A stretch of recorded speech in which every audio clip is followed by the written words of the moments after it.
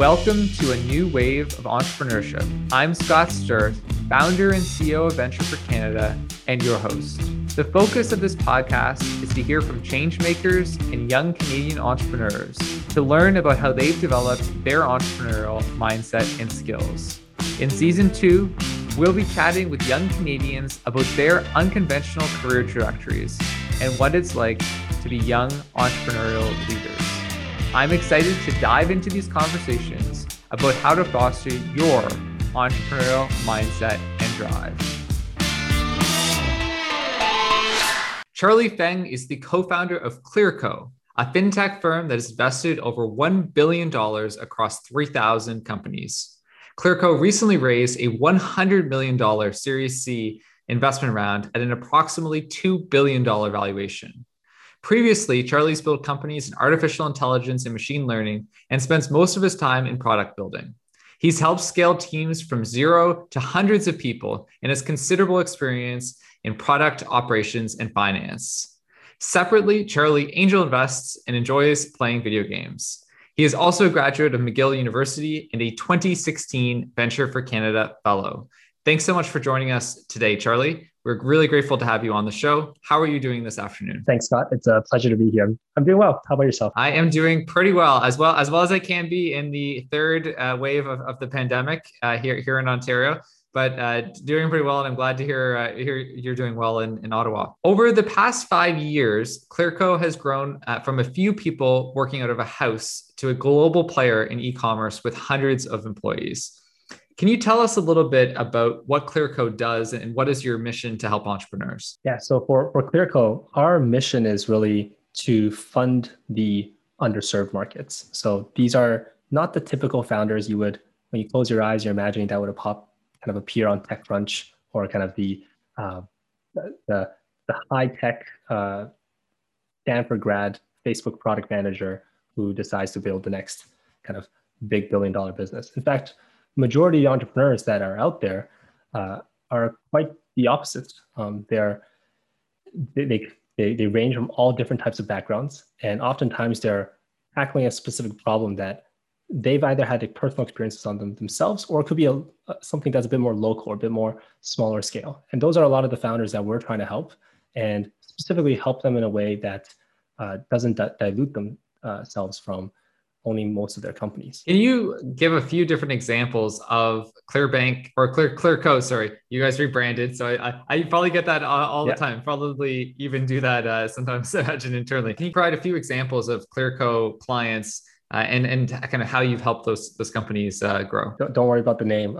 I'm still getting used to it. Our clients. So a few examples. So actually, one company we funded earlier this year. They are 2 dietitians that are new parents, and then they realize that the supplemental kind of nutritional stuff for moms out there just kind of suck, and they're like, well, we're dietitians, we could definitely fix this. So they went out and kind of built their own brand, and now they're selling this direct to consumers online. These are businesses that the way we help them is we provide them with non-dilutive financing, such that it's not really about who you know, what your pedigree is, and kind of what networks you're part of in order to raise money, but rather, as long as you have a good business, because we do all of our adjudication underwriting purely based on the data, we'll be able to fund them. So we really try to take the bias out of investing by looking purely at the data. Your mission is so important, in essence, democratizing access to capital. And you look at often the people who get funded by venture capitalists, and they're white guys who've gone to prep schools in the US and then gone to Stanford or Harvard or Yale and are looking to build a successful company. And I think it's so important to democratize that access to entrepreneurship. It's core to what Venture for Canada is all about.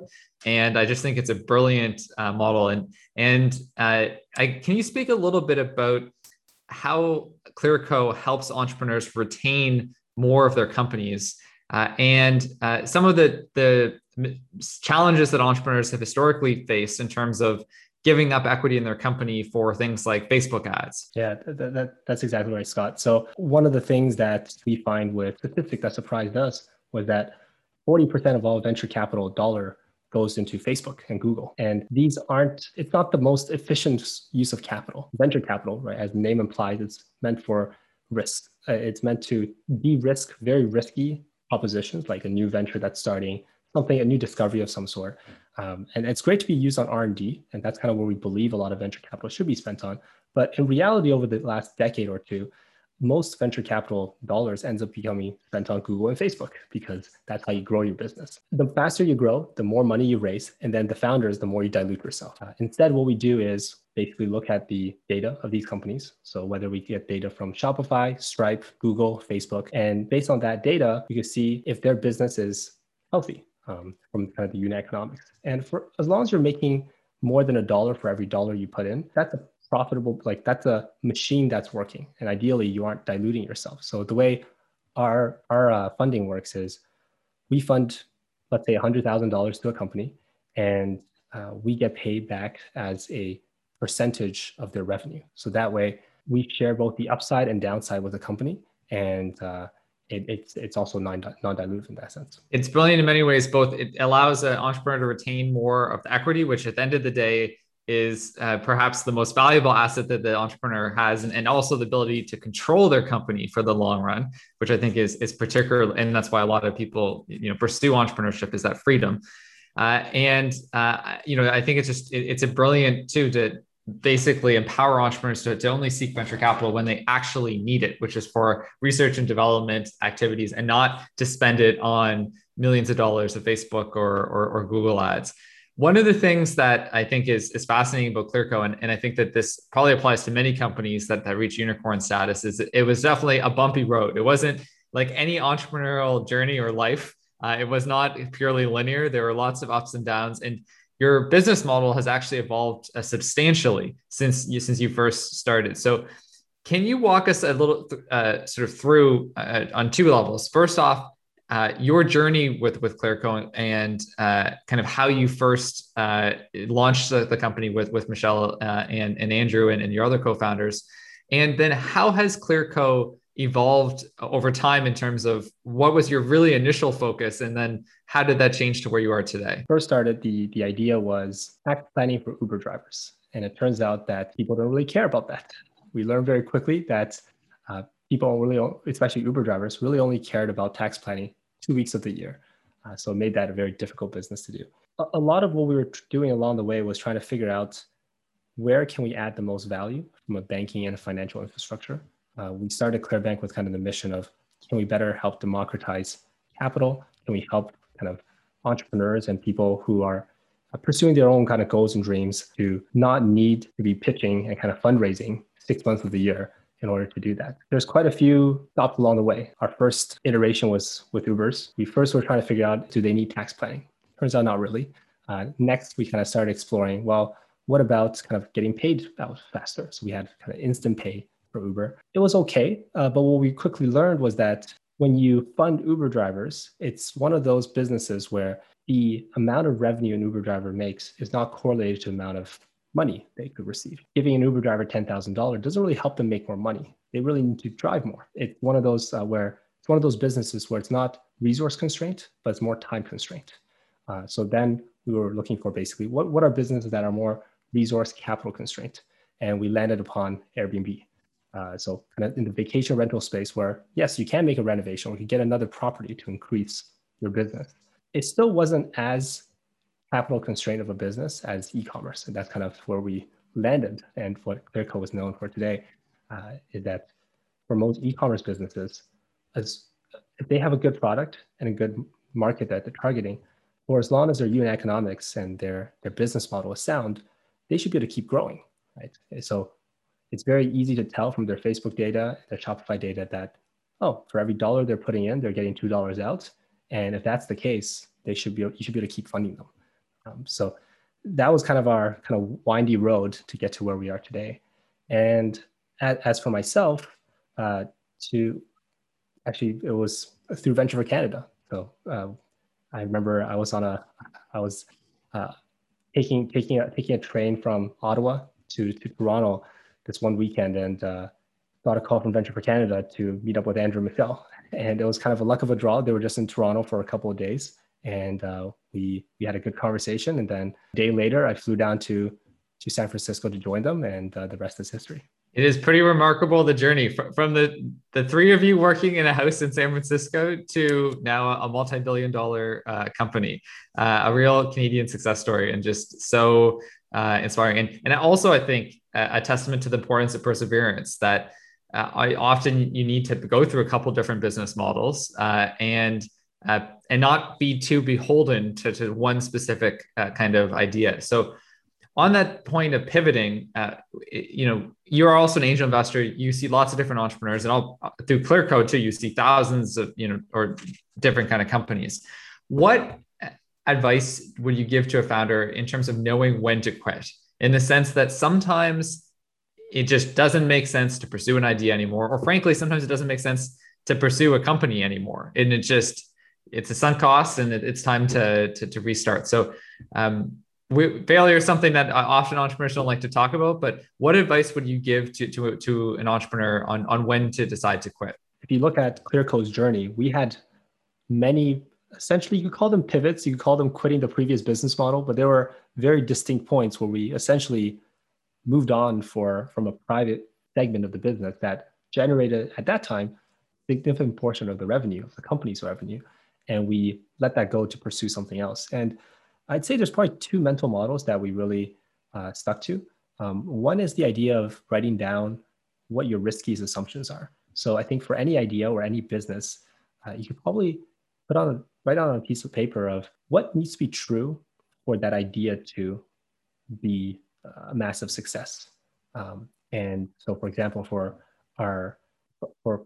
Uber, when we were kind of doing that business, there were a couple of things that needed to be true. Like one, for example, was is the data flow coming from Uber good enough for us to write models and build systems around? Number two was that do Uber drivers want the capital that we're providing them? And then lastly is if we were to give money to Uber drivers, will they be driving enough to actually pay back? Or will they quit Uber? Because Uber a lot of times was it's kind of a in-between jobs kind of. You would work on Uber, and maybe 2 months later, you find a full-time job and you stop driving for Uber. And what we learned was that last assumption, a lot of people, after they take money, they might find a full-time job, which makes them stop driving for Uber in the future. And it made the business model not work. So I think there's two mental models that we really use. One is you would write down all the riskiest assumptions of a business and just kind of solve one at a time. And then you can either prove out if those assumptions are true or doesn't work. And then number two that we kind of hold ourselves to is just to create timelines or create milestones for yourself where there's a question of, do I keep going? It's always very easy to say, I'll just go on for 1 more month or 2 more months. But it's important to kind of draw lines in the sand and say, if we don't hit this milestone by this date, we will reevaluate. Those are great pieces of advice. And I think it's something so important. Sometimes you can convince yourself, I think anyone can, that, I need to do this or to continue down this path. Or we can get stuck in this mindset of, I've invested so much time and money pursuing this specific path. We can't give up. Even if the path, the whole sunk cost fallacy, if the path doesn't make sense. So I really like that in terms of drawing a line in the sand of saying, hey, if we don't reach the goal of this target, this is a firm line where it doesn't matter the money and time we've invested. We're moving on to something else that potentially is more fruitful. One of the things you've also talked about in the past, Charlie, is the concept of founder market fit, which I think is something really interesting and very pertinent to a lot of people who are looking to be entrepreneurs. Can you tell us about what is founder market fit and why do you think it's important? So founder market fit, it's actually quite similar to product market fit. So the idea of product market fit is that you have a product that services a market, and that market needs that product. The reality is the founders are the ones that create the product. It's not just the founders, like the founding team and kind of the entire team, but that whoever the founders are, especially at the start of a company, it becomes the DNA of what the product looks like.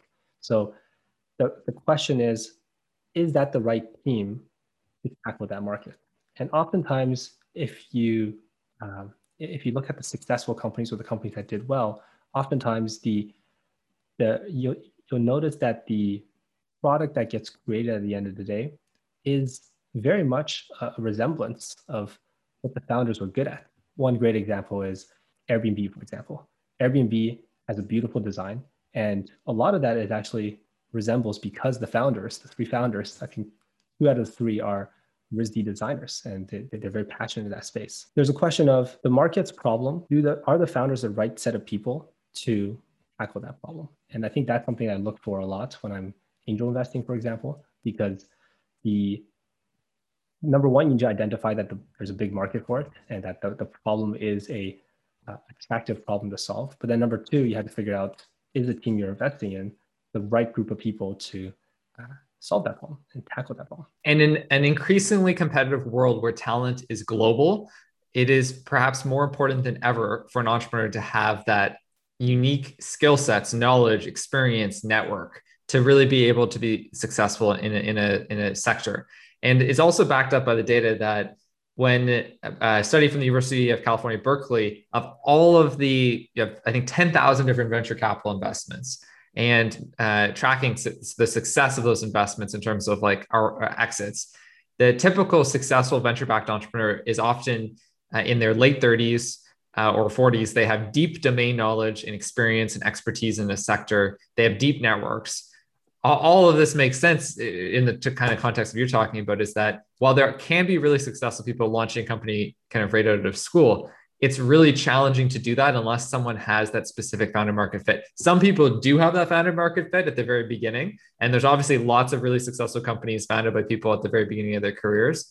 But I think a good advice for many aspiring entrepreneurs is to think around what are those unique characteristics, knowledge, experience, network that somebody has that can make them successful in a given business, because it's so much more challenging if there's not that founder market fit that Charlie talked about.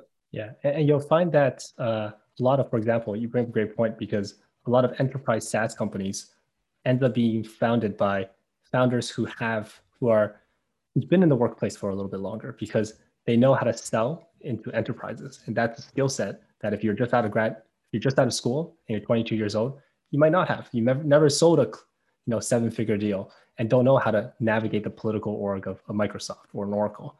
And that becomes very challenging. And I think one thing that's actually quite interesting, I think I read a study on this, where you'll find that most of the successful first-time founders, like Facebook, for example, they oftentimes are tackling a more market risk problem, so for example, Facebook, it was a question of, do people want the Facebook at that time, right? It wasn't something that was a execution risk. It was more so, is this idea something that people even wanted? And then a lot of second-time founders actually end up tackling more execution risk problems, where it becomes a question of, I have this idea, the market is kind of proven, I know people want this, but can you make the right sales? Can you create the right partnerships? And can you actually deliver on what you want to deliver?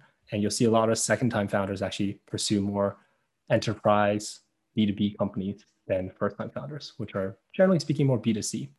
That is very interesting. And that's an interesting trend I was not aware of. On the first point about people who have enterprise sales or enterprise software experience in a big company, then going to create their own firm, a great example of that is Mark Benioff of Salesforce.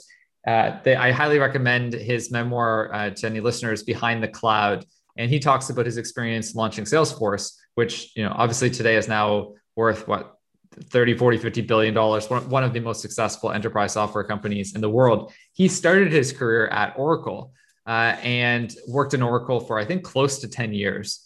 And he became extremely knowledgeable about software sales, and then sort of saw the cloud as this emerging space in terms of software as a service, and sort of in the cloud versus the traditional 25 years ago, which was the big, actually getting hardware.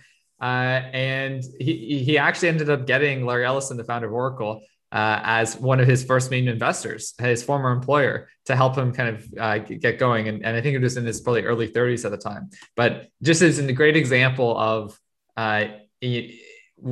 Mark Benioff had the knowledge, he had the relevant networks, he had the expertise to make him uniquely successful in launching and building a company like Salesforce. And he could have failed, and there's lots of other people who had that experience, but his background definitely helped him at the right time launch Salesforce and build it into the company it is today. On the topic of entrepreneurship as well, Charlie, you are an active angel investor.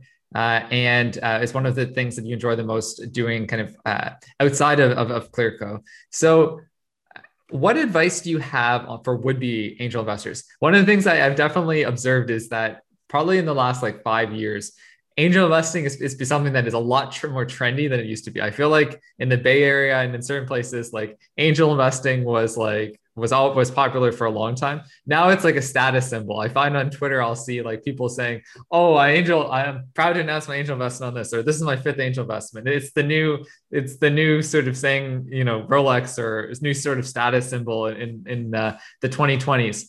There's a lot of basically would-be angel investors, people who have capital who want to put their money towards helping entrepreneurs. What advice do you have for these would-be angel investors on how they can actually be successful as angel investors, both in the sense of creating a monetary return for themselves potentially, but also actually helping the entrepreneurs that they're looking to work with? I'd also say that I probably spend my time outside of Clearco more on video games than I do on angel investing. But it is something that initially it wasn't really something that I was trying to do, but more so there were friends of mine that started companies, and I just genuinely wanted to help where I could. And having a bit of skin in the game actually really, in hindsight, actually did great things. One, it kind of brought our friendship closer. And two, it kind of gave me more of a vested interest to be more helpful whenever they ask for help. I think two things to note for angel investing from my experience. One is just to really be betting on the founders at the end of the day. I noticed there's a lot of angel investings or angel investors that asks for a lot of diligence when the company is just an idea, and they're asking for, what does the market look like? Do you have a pro forma? Show me your CRM, your pipeline. And the truth is, those things will all change, at least from my experience from building a couple of companies. The first 18 months of a company changes quite a bit before you start to solidify what that company you're really building becomes. So if you're investing kind of at the get-go, as most angel investors do, if you're betting on the idea, you're probably in for kind of a rude awakening. Rather, you should really be betting on the people. So that's number one. And number two is, I think the game economically, if you were to do this on a spreadsheet and math, you have to take enough bets in order for angel investing to actually pay off. It's one of those things where if you are going to angel invest, it's one of those games where like you can't stop at 3 or you can't stop at 2. You need to actually build a bit of a portfolio of 10, 20, such that you give yourself the likelihood or probability that one of them will be successful. And I think they go hand in hand, because it kind of makes yourself a bad angel investor if you only invest in 3, because then you know that all your assets are not diversified, and you'll put unnatural pressure on those 3 companies.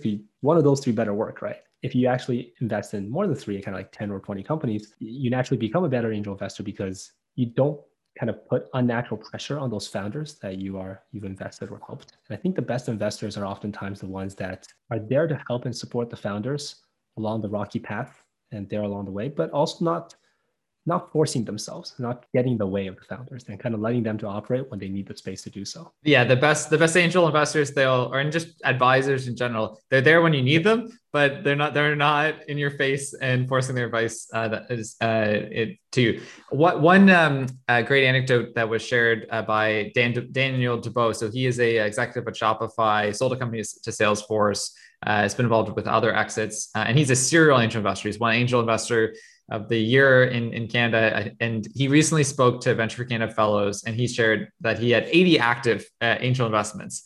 And I think it's an example. I mean, he has lots of experience and has invested a ton across a variety of different things. But it's a real example of where diversification and investing in a lot of different kind of companies over time. And one of the things he shared is there was one company he invested in, and I think it was like 15 or 16 years ago, and it's still an active angel investment from like 50, and that was his first one that he ever did. And I think it's a testament to really thinking long term too. Like sometimes you might not get your capital for 15, 20 years. There might not be a liquidation event. but it's about being there for the journey, and it's seeing that wild ride, and also recognizing that like it's in all these studies on venture capital returns is it's something like 2% of investments make 80% of the returns, and 60-70% of investments are write-offs that you end up losing your complete investment. So you have to have there's a great book, The Psychology of Money, that I recently read, and one of the things it talks about is that when you're investing, you have to kind of pay a ticket, basically, which is the risk, to like get on the train of potentially high returns. And that part of that means being okay with losing a lot of money. So on that point about kind of angel investors writing off investments, what advice do you have to would-be angel investors on how to kind of manage this risk and just being okay with potentially losing, a fair amount of money on different investments? Actually, I like that you mentioned it's that analogy with a ticket of risk, because I really do think, I actually think about risk very similar to the way you might play poker, or you might play kind of one of those gambling games, I suppose. But poker is a great analogy where a lot about poker is actually bankroll management. It's like, how do you manage your bankroll, and how do you manage how much do you bet per hand? Because even if you have a great hand, like a pocket aces, there's still probability that you'll lose. And that's the same with kind of any investing, but I think angel investing specifically, it's one of those where the risk of losing is probably pretty high. If you do win, it will be a 10x or 100x return. What that means is that you need to be able to. So for example, it depends on how much, I guess, money you have in the bank that you want to set aside for angel investing. You need to be able to share it proportionally. So if Dan DeVoe might be able to write bigger checks than you because he has more money to be able to write over the course of maybe, let's say, a year, to 80 or 100 kind of companies. I personally don't. So a lot of my angel checks are actually much more on the smaller end, because rather than kind of writing one normal or big check to one angel investment, I'd rather write 5 smaller checks to 5 companies. And that starts to allow me to be diversified across multiple bets, right? Get many of those tickets, if you will. I love the analogy of poker and investment. Have you ever read a book, Thinking in Bets? Yes, one of my favorite books. It is a fantastic book. How would you describe the kind of thesis of the book in a nutshell to our listeners? It has. I'd recommend people to read the book. It has a lot of great lessons in there. The one big lesson that I took away from the book that I actually bring a lot to work as well is she calls it resulting, but it's basically the idea of, a lot of times as humans, we tie a good outcome to the right decision. And we say, so for example, oh, we played this hand, let's say in poker, and we won. So therefore that was the right choice. When a lot of times you actually need to split that up. You could play a perfect hand and still lose, and that's okay. And I think a lot of times in our team or in our startup, we think about it the same way, where every month or every sprint, we want to make sure we're taking swings or bets that could potentially have good upside. You build a new product, you build a new feature, but also understand that with any of these, there's a chance of failure, and it's okay. You could be wrong 3 times in a row, but doesn't mean that you need to stop or you made the wrong bet. So make sure that we split up the failure versus the decision itself. And perhaps even if we made 3 wrong swings, to keep swinging and keep going. I love that point from the book. It's one of the things that really stuck with me. I read the book actually based on a recommendation of another podcast guest a few months ago. I read it in February. And that line stuck with me so much, because so often they'll take credit for success and then they'll blame failure on bad luck. And, I think the other thing that was interesting, I was just reading in the Psychology of Money book, they quote Daniel Kahneman, the only psychologist who won the Nobel Prize for economics. And they quote Daniel Kahneman saying that when they've done a study where he's kind of asking entrepreneurs on what percent of sort of their success is related to their work, like their decisions, their strategy. And the typical answer is around 80%. That's what an entrepreneur says. And his whole thing is that life is way more random, and there's way more there's way more uncertainty in the world than we like to admit. And I think as we sit 14 months into a global pandemic, which we wouldn't have been able to necessarily predict 2 years ago, I think it's a really important for people to internalize, like, there is so much in the world that we don't control. And as an entrepreneur, there is just a lot of luck that happens, both bad luck and good luck. And I think that the other point, just relating to thinking in bets, something I also loved in that book is the concept of poker versus chess in life. Chess, there's no luck. It's all skill. Poker is very analogous to life because it is that mixture of both. There's a luck element, but it's also skill. And it's to say that life is not purely a game of chance. What you do and the decisions you make matter, but it is also fundamentally shaped by luck and chance. So what are your thoughts on how entrepreneurs should approach luck and chance and just the kind of recognition of how much chance can shape an entrepreneur's success or not? I think luck has to do with most of, at least where I'm at today. And there is that kind of saying of, being prepared for when luck is there to help you, or being ready when, being prepared and being ready kind of when the opportunity comes. But for a lot of times, I think I would have never predicted that thought for VFC, I was able to connect with Andrew Michelle, right? Like that's not something I would have been able to predict it. And had that not happened, or had even the weeks not matched up in terms of when they were coming to Toronto for a visit and when I was going to Toronto, who knows what would have happened, right? So I think there's a lot of things in life that's just coincidence or luck that as they appear. And but I do think as an entrepreneur, your job is not to control or fight luck like that. That is what it is, but rather try to capitalize on it and try to recognize when you're getting lucky and ride the waves. I think a lot of times, similar to what the book said, we think it's our own doing when we get lucky, and then when things don't go in our way, we think it's all this bad luck. And I think the way for entrepreneurs to kind of, the way we kind of navigate the market is really the market and the luck. Those are kind of forces that will happen, and we will just have to react whichever way works best. And I think the other important thing is to budget for the failures, because it will come. If you're swinging enough times, there will be times you miss. So the question is, do you have enough of a allocation to those misses? A lot of times when we think about kind of when we're planning for a roadmap or when we're planning for a launch of some sort, what happens when 3 of those misses? What happens with a bunch of those misses? Being prepared for those misses is very helpful ahead of time. It's not to repeat the psychology of money. I feel like I'm on just selling this book, but I've been reading it, so it's top of mind. He makes one of his main kind of 20 lessons is very similar, where the author makes the case that it is really important to save money basically and resources to be able to invest in the future, because both in the sense of to realize an opportunity that might maybe presents itself in terms of luck, but also in the case if there's something catastrophic that happens. For instance, if somebody is highly leveraged and they have, if they're a company, let's say, and they have taken on huge amounts of debt, and they can, they're just making their interest payments, and then they just get some bad luck. Well, that company is potentially sunk. It's done.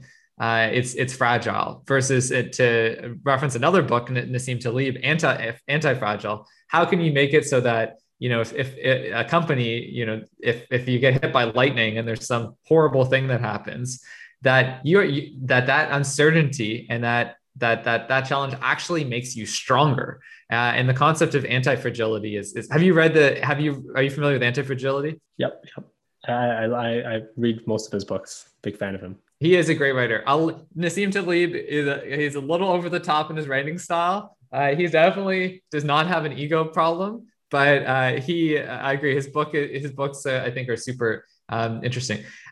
For our listeners, can you define anti-fragility? And out of interest, how is the concept of anti-fragility, do you think, guided sort of Clearco and your kind of entrepreneurial journey and how you look at businesses? I think the good analogy he uses is if you can have something that's very sturdy, like concrete or something, but it doesn't actually make it anti-fragile. As you put more shock through the system, it could actually shatter and never be able to be recovered. While you have other systems that the more chaos or shock you put through the system, the better, or the system kind of thrives on it.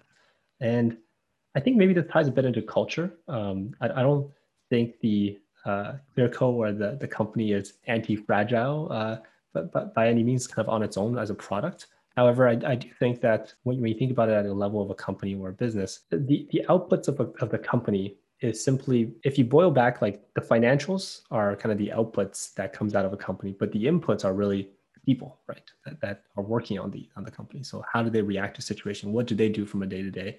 When I think about kind of the term of anti-fragile, the question is, when you inject some degree of chaos or kind of market changes to the company, how does your team or how does your culture, I suppose, react to it? And I think that's one thing that I found good teams do well in, is that given the same, I guess, luck or situation that kind of falls on a founding team or just a company in general, how they take with that information and run with it is very different. One of the things that we try to talk a lot about is the idea of making kind of quick and reversible decisions and being okay with mistakes. The idea of, if we make a decision and as long as they're reversible, all we have to do is clean up after our own mistakes. They were sorry, clean after that, try to figure out what to do next. But that is much better than essentially being paralyzed and kind of not making a decision. The second part is really around that goes back to that budgeting of being okay with making a certain number of mistakes and budgeting for that, such that not everything has to go perfect in order for the plan to work out. There's an excellent Jeff Bezos letter to Amazon shareholders where he writes about the Amazon fire, which was a colossal failure that Amazon did. And I think that it came out in like 2004, 2005. And he basically was like, yeah, we really failed. We spent a lot of money on this and it just didn't work. And he's like, and he says to shareholders, get ready. We're going to have a lot more big failures. But obviously now Amazon is like one of the most valuable companies in the world.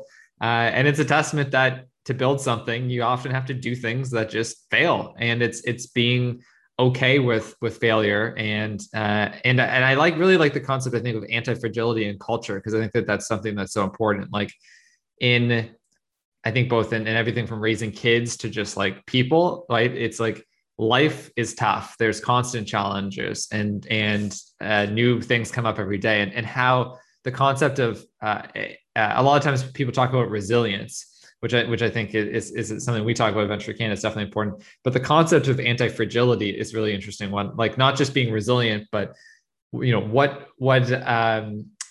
doesn't kill someone actually makes them stronger. And kind of like thinking about that in the sense of because it's interesting, even in psychology, I've been reading a lot more on the concept of post-traumatic growth, which is, most people have heard about post-traumatic stress, which is a real thing and is very serious. And it happens, after a serious situation.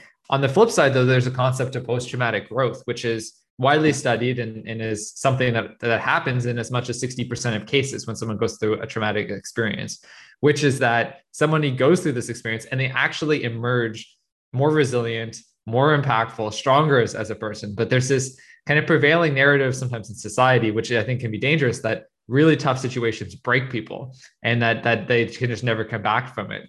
When kind of in reality, there's a potential. And I think it's so important to emphasize that concept of anti-fragility in people. And then in a company culture, it's something that's super important. I think back to as I'm going through my career and kind of the last several years, where are the areas where I grew the most? And oftentimes they did come out of failure. They did come out of a situation where it didn't go well, or things, or a series of situations sometimes where it was kind of a failure after a failure. I think you're absolutely right, where there is a nuance there where it's kind of that, like, if it doesn't kill you, it makes you stronger kind of idea, where it could go two ways. One is that the stress and kind of the event, I suppose, really gets to you.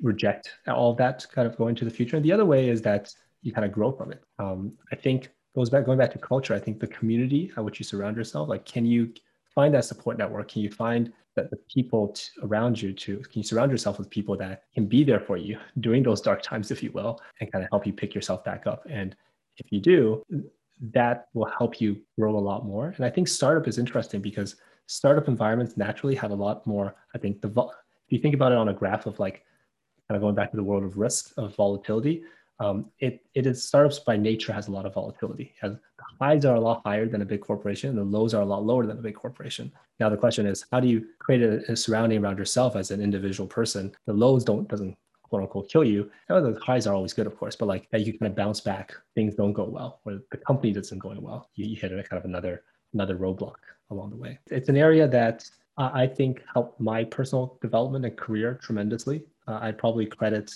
most of my growth to that. Of course, there's a lot of kind of mentors along the way and kind of opportunities, whether it's from Clearco or other areas that help. But it kind of goes to me a lot of times we compare it back to the risk analogy. What happens in the market, my company, in life is a bit more of the hand you're dealt with. It's a bit of luck, and it happens. There's ups and there's downs. But how you react to it, that's kind of up to you. Scott, as you mentioned kind of Venture for Canada. There's Founder City, and then there's Operators Guild. There's a few of these communities that I've actually gone out and seeked for myself. There's a couple of learnings that I took really from it. One is that support network where you kind of go to during the lows is very helpful. It helps you kind of ground yourself to be able to talk to someone about these problems. Because a lot of times I think, especially when you're in the thick of a problem, a lot of times narratives form in your head, whether it's a disagreement with a colleague or a dispute in the company. You start to form narratives where, oh, someone's out to get you, or something's not going your way because X, Y, Z reasons, when in reality, everyone is just trying to do their best work. Being able to talk through those problems with kind of your confident or people you trust is a very helpful exercise. And I think it's also a very de-stressing exercise. And then number two, I think, like you mentioned, Scott, one of the things that's a bit humbling where you kind of realize is that your problems that you might face, you're not alone, like they're not a unique problem to you.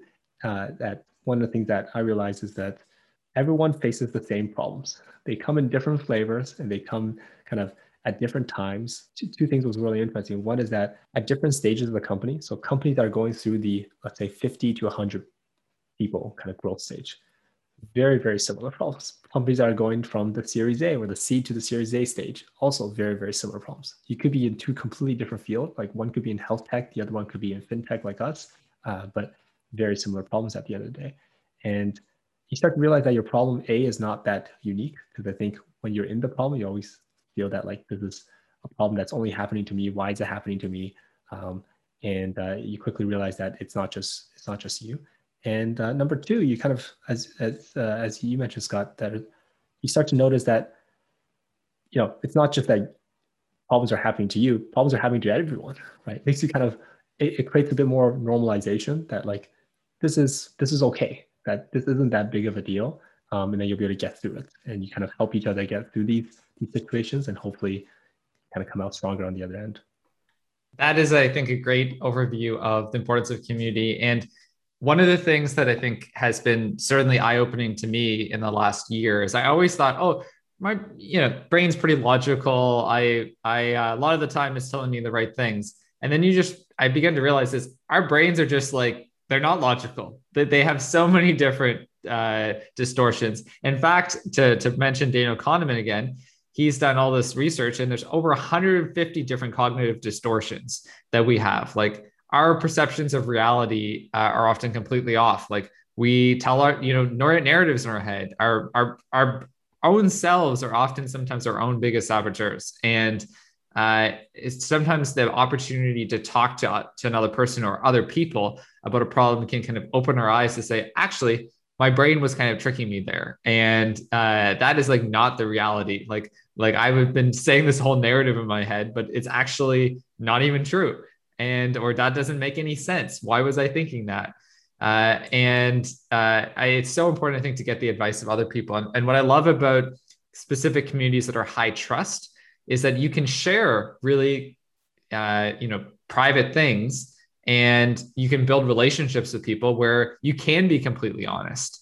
And I think that that's something that if there's not that trust there, it's really tough to, I think, get that meaningful advice. The same, I think, in mentorship or any kind of relationships. Like, if you're going to be getting advice from somebody and you're really investing time in the relationship, you need to trust that person like almost 100%, because otherwise you're probably not going to be sharing all the details, and then you're not going to be getting like the necessarily best quality advice from people. So it's I think really interesting. One thing just for our listeners, they'll probably know about Venture for Canada, and we describe Founder City, but can you briefly describe Operators Guild and kind of what the organization does?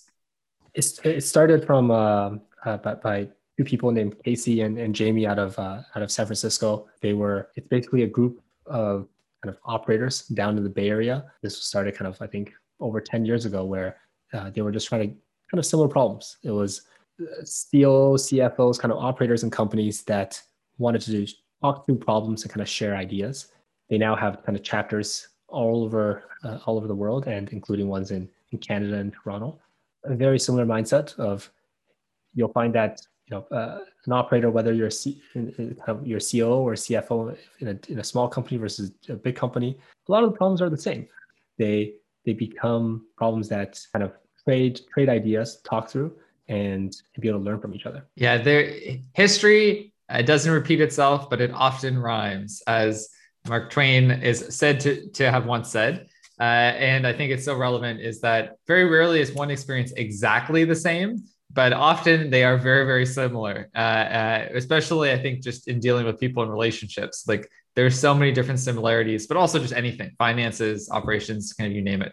Charlie, it has been wonderful speaking with you. It is, your journey with Clearco is so inspiring. Literally from a house in San Francisco with 3 Canadians with a vision to now a multi-billion-dollar company that you're the co-founder of that employs hundreds of Canadians and is supporting thousands of entrepreneurs around the world.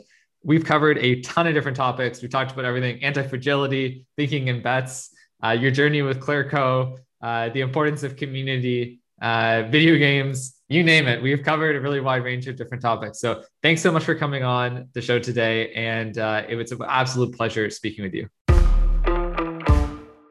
That's it for this week's episode of A New Wave of Entrepreneurship.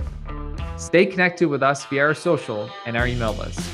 Subscribe to us in your favorite podcast app so that you don't miss our next episode. If you have feedback on today's episode, tweet us at Venture4Canada. That is Venture, the number 4, Canada, or email us at podcast@venture4, that's spelled FOR, Canada.ca. We'd love to hear from you. Thanks for listening. I'm Scott Stewart, and until next time, stay safe, stay motivated, and stay grateful. A New Wave of Entrepreneurship is produced by Juanita Lee Garcia and Latifa Farah. Editing and mixing also done by Latifa Farah. Erica Ormanston is our editorial assistant.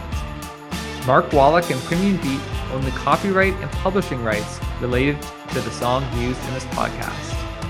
The comments and opinions, recommendations, or suggestions expressed on the podcast by the guests are not liable to Venture for Canada and belong solely to each individual. Any information provided, stated by our guests and our host, is independent of Venture for Canada. A New Wave of Entrepreneurship is a Venture for Canada brand, and all content is owned by Venture for Canada. If you'd like to use our content, please reach out to us at podcast@venture4, that's spelled FOR, Canada.ca.